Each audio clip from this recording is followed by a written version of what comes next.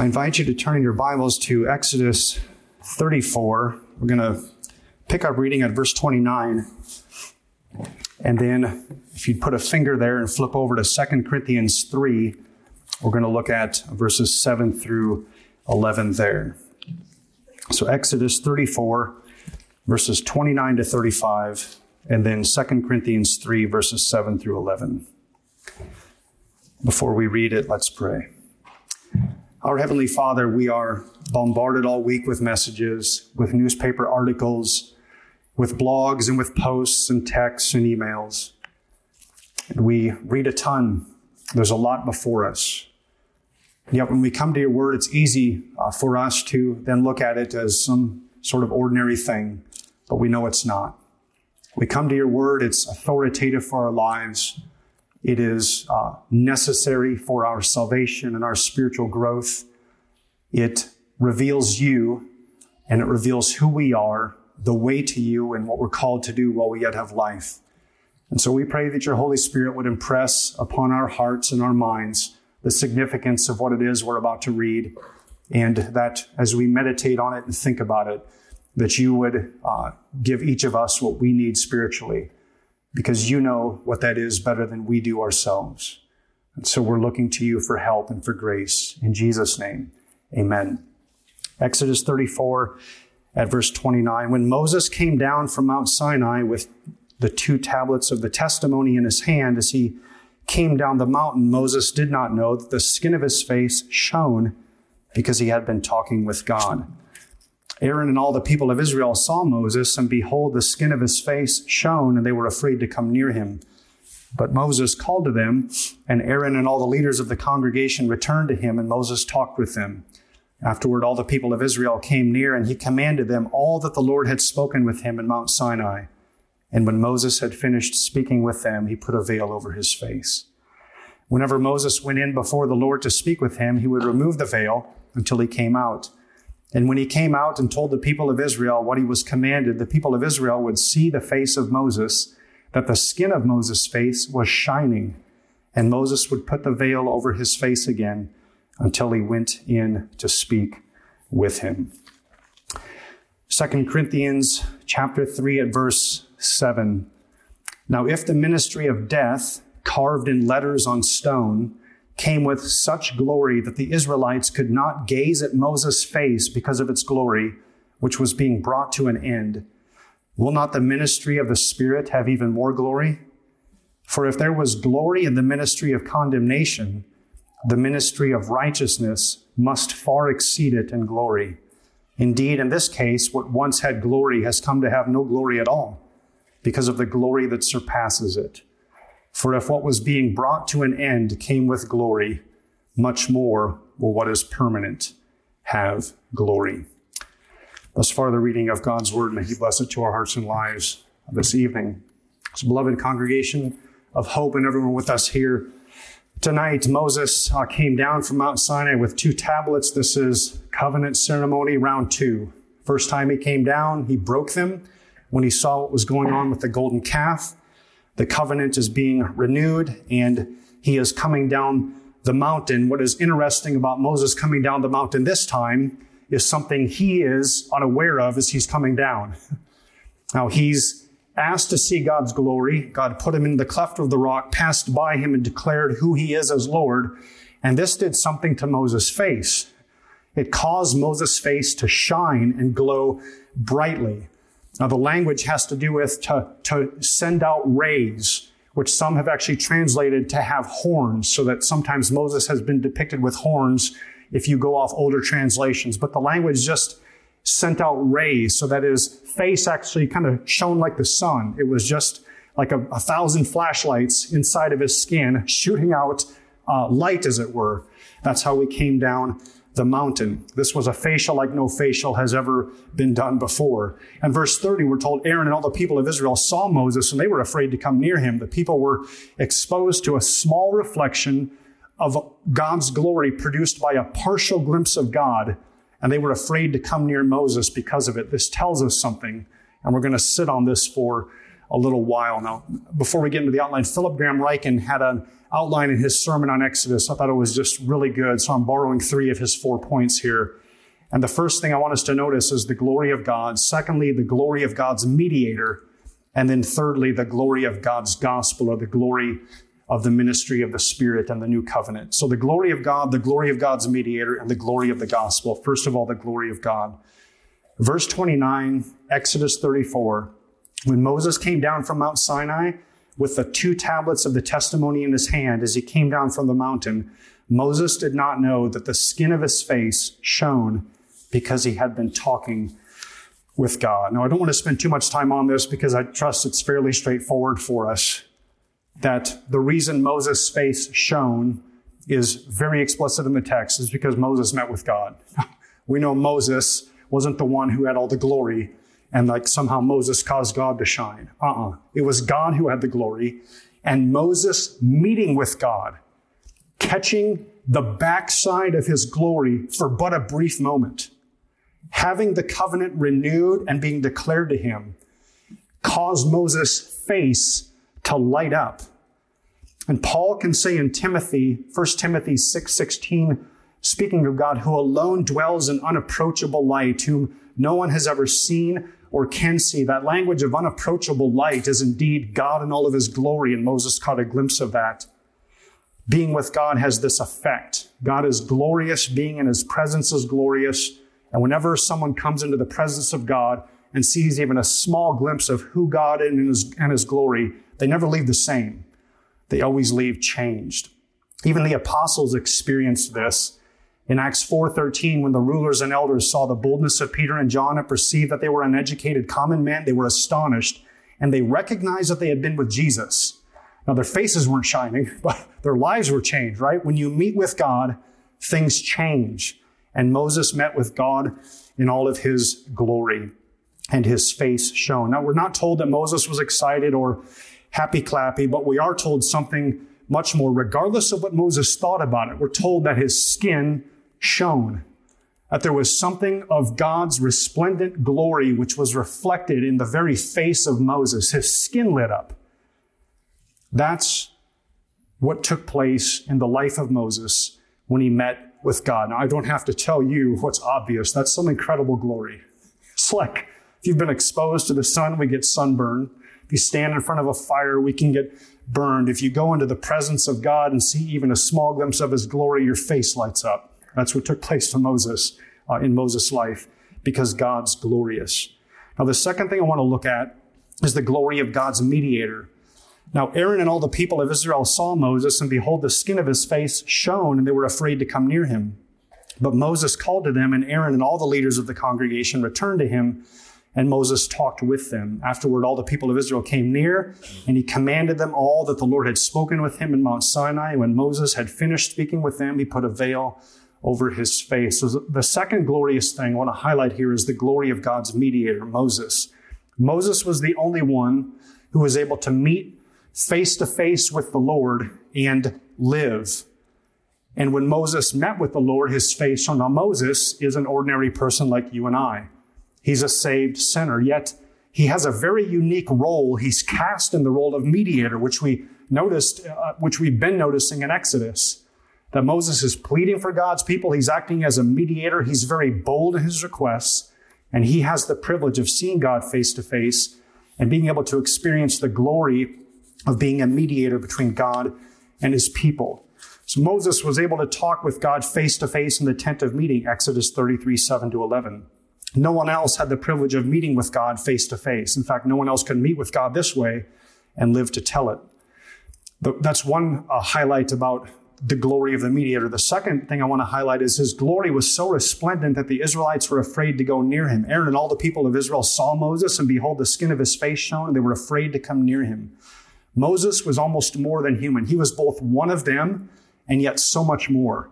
He was an ordinary Israelite. Everybody knew that. He was a sinful man who was saved by God's grace, but there was more to him than that, because he was a mediator and he was allowed to see God in a way that they weren't. The third thing about Moses is the Lord spoke to the Israelites through Moses. Verse 32, afterward, all the people of Israel came near, and he commanded them all that the Lord had spoken with him in Mount Sinai. And then when he was done, he put the veil over his face. And the fourth thing is that Moses' face shone so brightly that he had to put a veil over his face in order to shield the Israelites from God's reflected glory. And every time he went into the tent of meeting to meet with God, he'd pull the veil up.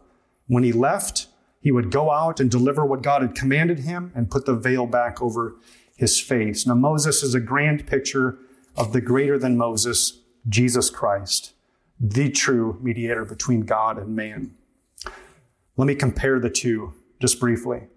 Moses had the privilege of meeting God face to face, but Jesus Christ has enjoyed sweet intertrinitarian communion with God from all eternity, dwelling in the bosom of the Father.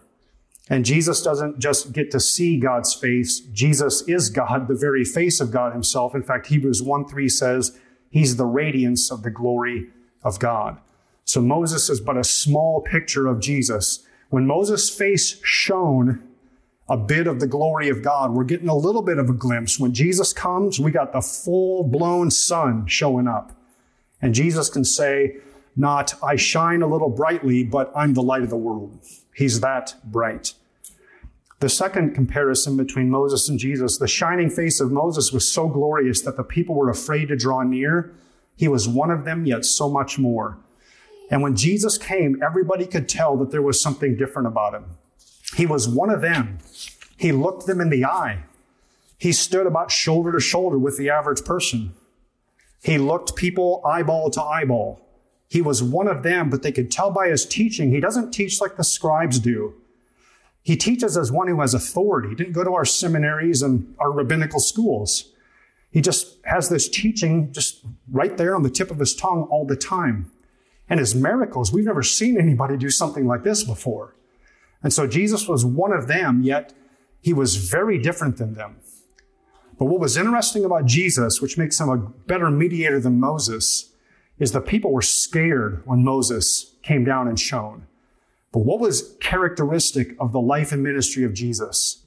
Tax collectors and sinners were not scared of him. They were drawn to him. People walked away from Moses when he radiated the light of God's holiness in the law.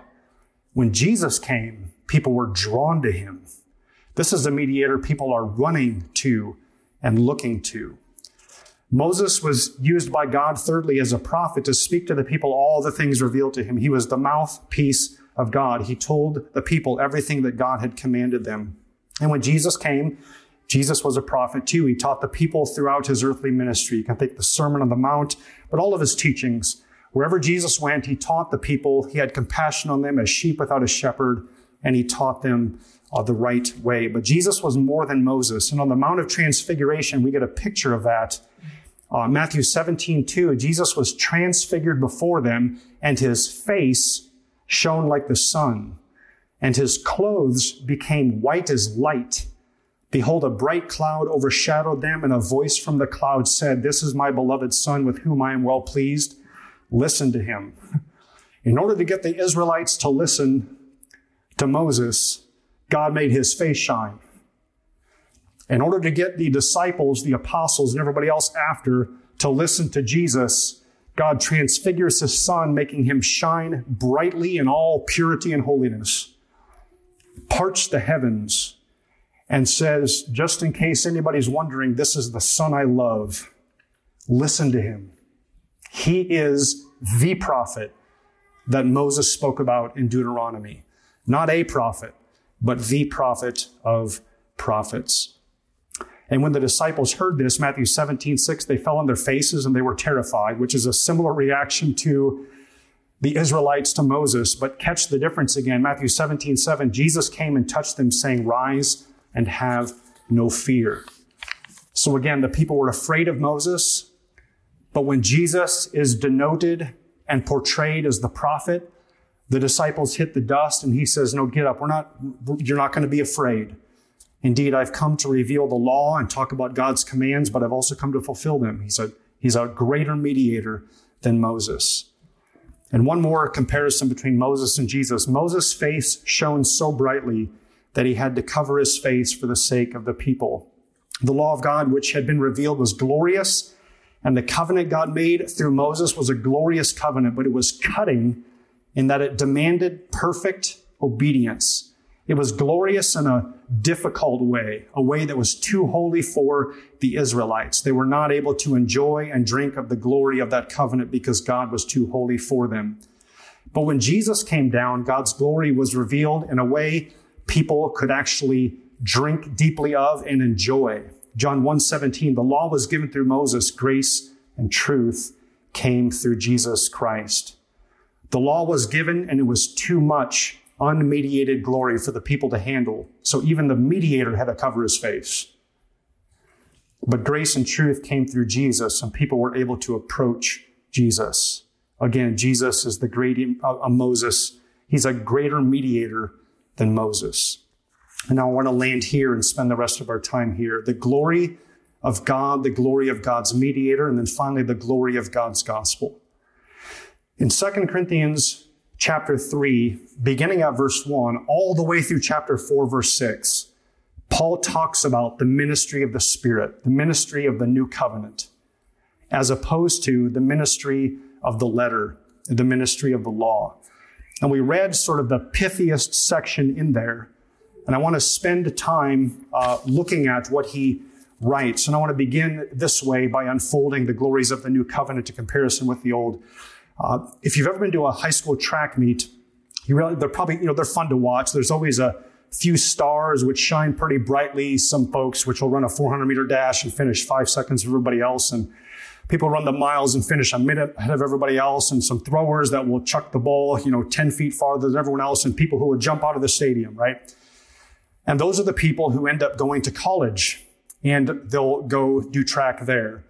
And when you get to college, it's interesting to watch college track and field athletes because it's usually the best of the best from high school. Everybody who wasn't top-notch wouldn't have qualified to compete in Division I track and field. And then you go to the national meet, and it's the best of the best from every college. So the best high school athletes go to college, the best of the best go to the nationals, and you have an incredible meet. But even there's always people who stand out. And those standouts are usually the people who go professional. And they go on the U.S. men's and women's track and field team. And they'll go to the nationals, they'll do the worlds, or they'll do the Olympics every 4 years. And so those are the best of the college folks. And when you go there, it is very incredible. And it's kind of like the NFL. You don't know how good the players are because there's nothing to compare them to when you watch it on a screen. So in track and field, if you want to see just how advanced, how fast the men and women are on the 100-meter dash, you need to take an average Joe like you or I and put them on the track and run in lane 9 when they go, right? And then we would see just how slow we are compared to these folks who are just lightning fast. Because everybody in that final is lightning fast. And it's like hundredths of a second that divides the fastest people in the world. Same thing with, I always love watching shot put. These guys are throwing a 16-pound ball, but if you want to catch how impressive it is, take your average high school shot putter who throws a 12-pound shot put, give him the regulation size 16-pound shot put him in the ring and watch what he does or watch what she does. Now, it could be impressive, but then you watch the people who've qualified for the Olympics throw, and they're not even in the same world. So, beloved, the old covenant and new covenant are sort of related like that. Was the old covenant of the law, the ministry of the law, revealed to Moses and to God's people? Was it glorious? So glorious that Moses put a veil over his face. That glorious. Well, how do you top it? The ministry of righteousness. The new covenant. The covenant which doesn't just demand perfection, but supplies the perfection. That's how you top it. And so the old covenant the new covenant has far more glory than the old covenant does. And we're going to spend a little bit of time looking at the comparison between the two. So the comparison between the ministry of the law and the ministry of the gospel, I want to highlight 3 comparisons. First, the ministry of the law is passing away, but the ministry of the gospel is permanent. If you look at 2 Corinthians 3, verse 10, we're told, indeed, in this case, what once had glory has come to have no glory at all, because of the glory that surpasses it. For if what was being brought to an end came with glory, much more will what is permanent have glory. And so the new covenant the covenant, the ministry of the Spirit, or the ministry of righteousness, is so glorious that Paul can say what once had glory has come to have no glory at all. In other words, if you want to compare the ministry of the law to the ministry of the gospel, there's really no comparison. But we know from Exodus 34, the ministry of the law was very glorious. It was impressive. But when compared with the ministry of the gospel, the ministry of the gospel is so much better. It actually causes the glory of the ministry of the law to fade away into almost nothing. The second thing I want to highlight regarding comparison that Paul mentions in 2 Corinthians 3 is this. The law, the ministry of the law, was written on tablets of stone. The ministry of the gospel is written on tablets of human hearts. 2 Corinthians 3:3, you are a letter written not with ink, but with the Spirit of the living God, not on tablets of stone, but on tablets of human hearts. So there's a contrast between where the ministries are written. The ministry of the law was written on tablets of stone outside of the people, and it required perfect obedience, the 10 Commandments. But the ministry of the gospel is written on our hearts by the Holy Spirit so that we're changed from the inside out. The law is written inside, not outside of us. And then thirdly, and this is where I want to spend the rest of our time, the ministry of the law is called the ministry of death and condemnation. The ministry of the gospel is called the ministry of righteousness. 2 Corinthians 3:9. If there was glory in the ministry of condemnation, the ministry of righteousness must far exceed it in glory. Now, what's Paul getting at? He's getting at this. The ministry of the law administered death and condemnation. This is really strong language. That was the ministry of the law revealed through Moses. It brought death. The 10 Commandments revealed the righteous character of God and the requirement of perfect and personal obedience. Even James talks about this, James 2:16. Whoever keeps the whole law but fails in one point has become guilty of all of it. That's what the law reveals. The standard is perfect obedience. It's personal obedience. We all have to obey perfectly for ourselves. And the standard is that someone must keep every single commandment of God for his whole life in thought, word, and deed from the heart, completely avoiding sin and fulfilling all obedience. And if they don't, then death and condemnation. This is why the ministry of law is called a ministry of death and condemnation, because the only thing it produces is death and condemnation. The law cannot save. The law cannot produce salvation in us. The law can whip us. It can beat us. It can hop on our back with a saddle and say, giddy up. But it cannot get us to fulfill the righteous requirements of the law. No matter how loud it wants to yell, no matter how much guilt it wants to pile on us, it can't accomplish redemption in any human being. That's the ministry of the law. It does accomplish condemnation. No human being has ever kept the law good enough to be saved, and no one ever will. But the ministry of righteousness, the new covenant ministry of the gospel, is a ministry of righteousness. Now, if you ask the average person on the street what the ministry of righteousness means and what it means to be a Christian, you'll get an answer which goes something along the lines of this. To become a Christian means you become righteous. You do righteous things, you change your life and live righteously, and then you become a Christian. And I'm guessing that the average person on the street who doesn't know the Lord, and actually maybe a lot of people who are church members or people who are attending churches, would have the same view of the ministry of righteousness that Martin Luther originally had when he wrote, I hated the word righteousness of God, because in accordance with the usage and custom of the doctors, I had been taught to understand it philosophically as meaning the formal or active righteousness according to which God is righteous and punishes sinners and the unjust. As a monk, I led an irreproachable life. Nevertheless, I felt that I was a sinner before God. My conscience was restless. I could not depend on God being propitiated by my satisfactions. Not only did I not love, but I actually hated the righteous God who punishes sinners. And try as he might, he was living under the ministry of condemnation. My guess is that's where most people live. I become a righteous person and then God will love me. Christians are just good people who try harder than others and their good works outweigh their bad works. Christians are people who have obtained a righteousness of their own that God says, you're not perfect, but close enough. You tried hard, you tried for enough years, You were really making a big effort. You're way better than those other people. Stamp of approval, good to go. And that's not even close to the ministry of righteousness that the new covenant, the ministry of the gospel, is talking about. One day Luther discovered this in Romans 1:17. In the gospel, the righteousness of God is revealed from faith for faith. And here's what he said. Finally, God had mercy on me, and I began to understand that the righteousness of God is a gift of God by which a righteous man lives, namely faith. And just as intensely as I hated the expression, the righteousness of God, I now lovingly praised this most pleasant word. And he later mentioned something which I've read before to you. Justification is not a change in man. Being declared righteous is not a change in man, but the gracious declaration of God by which he pronounces righteous the sinner who in himself is not righteous. Now that is quite profound, beloved. That is the ministry of righteousness that Paul is talking about in 2 Corinthians 3. That is so much better than the ministry of the law. Justification is not us having righteousness infused into us or earned by us. It's not a change in us. It's a transaction whereby God takes all of our debt and he erases everything out of that debit column, and he takes the obedience of Jesus and he puts it in our credit column.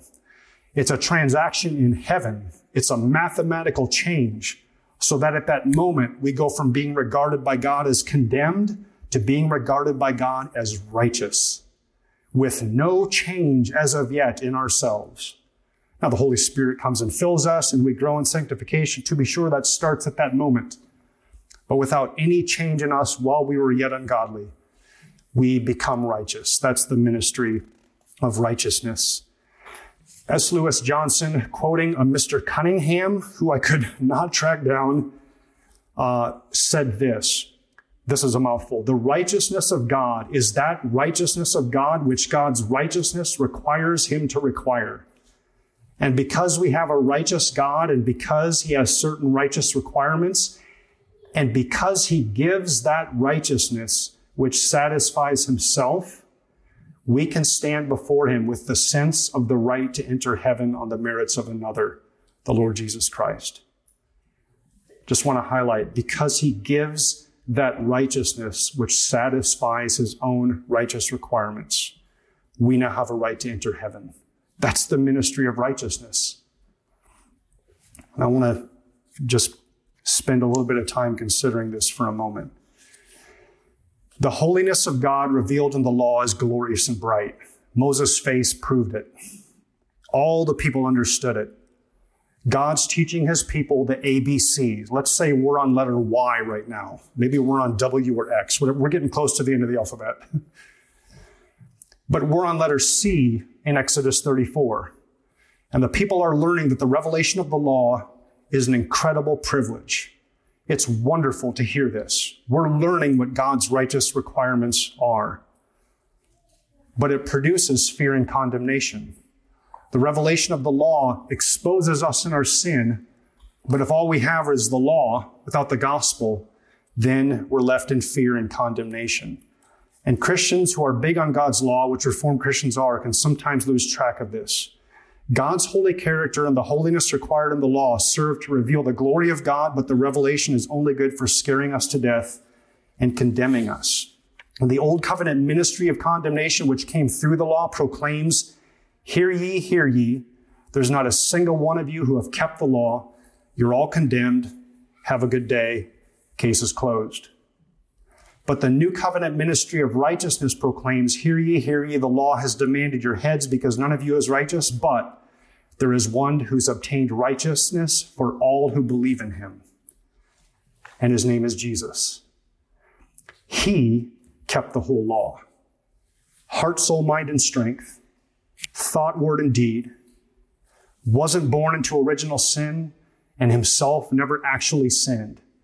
Never committed a sin of omission or a sin of commission. He perfectly pulled it off. And everyone who believes in him is treated, regarded by God, as if that person had individually kept all the commandments, because we have the righteousness of Christ credited to our account. The ministry of the law requires us to fulfill righteousness. The ministry of the gospel gives us the required righteousness through faith in Jesus. Or to use the language of Ralph Erskine, an 18th century Scottish pastor, a rigid matter was the law, demanding brick, but denying straw. But when with gospel tongue it sings, it bids me fly, and it gives me wings. It's very easy to become so focused on the law of God and our obedience to the law that we lose sight of the gospel. And if we do lose sight of the gospel, we're right back to the ministry of condemnation. Giddy up. Go do it. You got to try harder. Yesterday was a wreck. Tomorrow doesn't look very good either. Have fun. And you wake up next week, giddy up. You got to do harder. You got to do more. You got to try harder. And maybe one day you'll get there. And don't talk about atonement for past sins. We haven't figured that one out. That's the ministry of condemnation, beloved. It's a horrible ministry to live under. It's death. Why do we need this ministry of righteousness and to be reminded of it and to have it in front of us? We'll need this for our own hearts and lives. I would hate to guess how many of us believers all across the world, myself included, live daily under the ministry of the law's condemnation. Not theologically so, and not actually so, but mentally and in our hearts so. Trying harder to be good, desperately slogging our way through life, trying to earn God's favor and secure our entrance into heaven at least a little bit, with almost no joy or thanksgiving or gladness of heart. Let this minister to your own heart, beloved, that the ministry of the gospel is a ministry of righteousness which is supplied to you. There is not a single thing you or I have to do to earn our way into heaven. You're already in. We already have eternal life. And now life is thanking God. We'll need this in our parenting, lest we teach our children that Christianity is a law without a law keeper. It's easy to become wrapped up in requirements for our children, right? Hey, do this, don't do this. Maybe one of the most common phrases from any parent, especially when kids are young, is just a 2-letter word. Kids know what it is, right? No. No, no, no, no, no. Until kids learn boundaries and they learn what to do and what not to do. And all that's part of training, right?